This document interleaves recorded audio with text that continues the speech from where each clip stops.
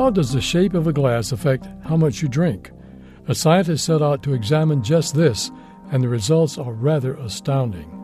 Whatever the age of the subjects, they consistently poured more juice into short, wide tumbler-type glasses than into tall, slender glasses, but they perceived the opposite, that they were pouring more into tall, slender glasses.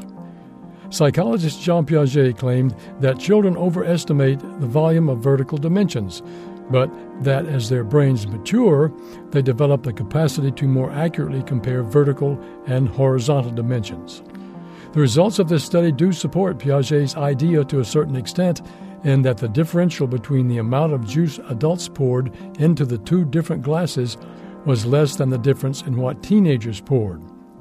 While adults poured about 20% more liquid into short, wide glasses, teenagers poured a whopping 75% more into short, wide glasses. Adults do seem to be better at comparing the volumes of different shapes, but they still overemphasize the volume of vertical shapes.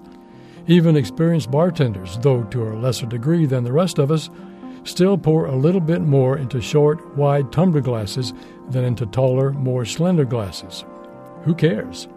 If what you're pouring is medicine, or if you're watching your weight, you might care. The teenagers in this study were at a camp where they were learning about portion control and dieting in order that they might lose weight. And yet the kids with the short, wide juice glasses were consuming significantly more calories than they realized. This Moment of Science comes from Indiana University. We're on the web at amomentofscience.org. I'm Don Glass.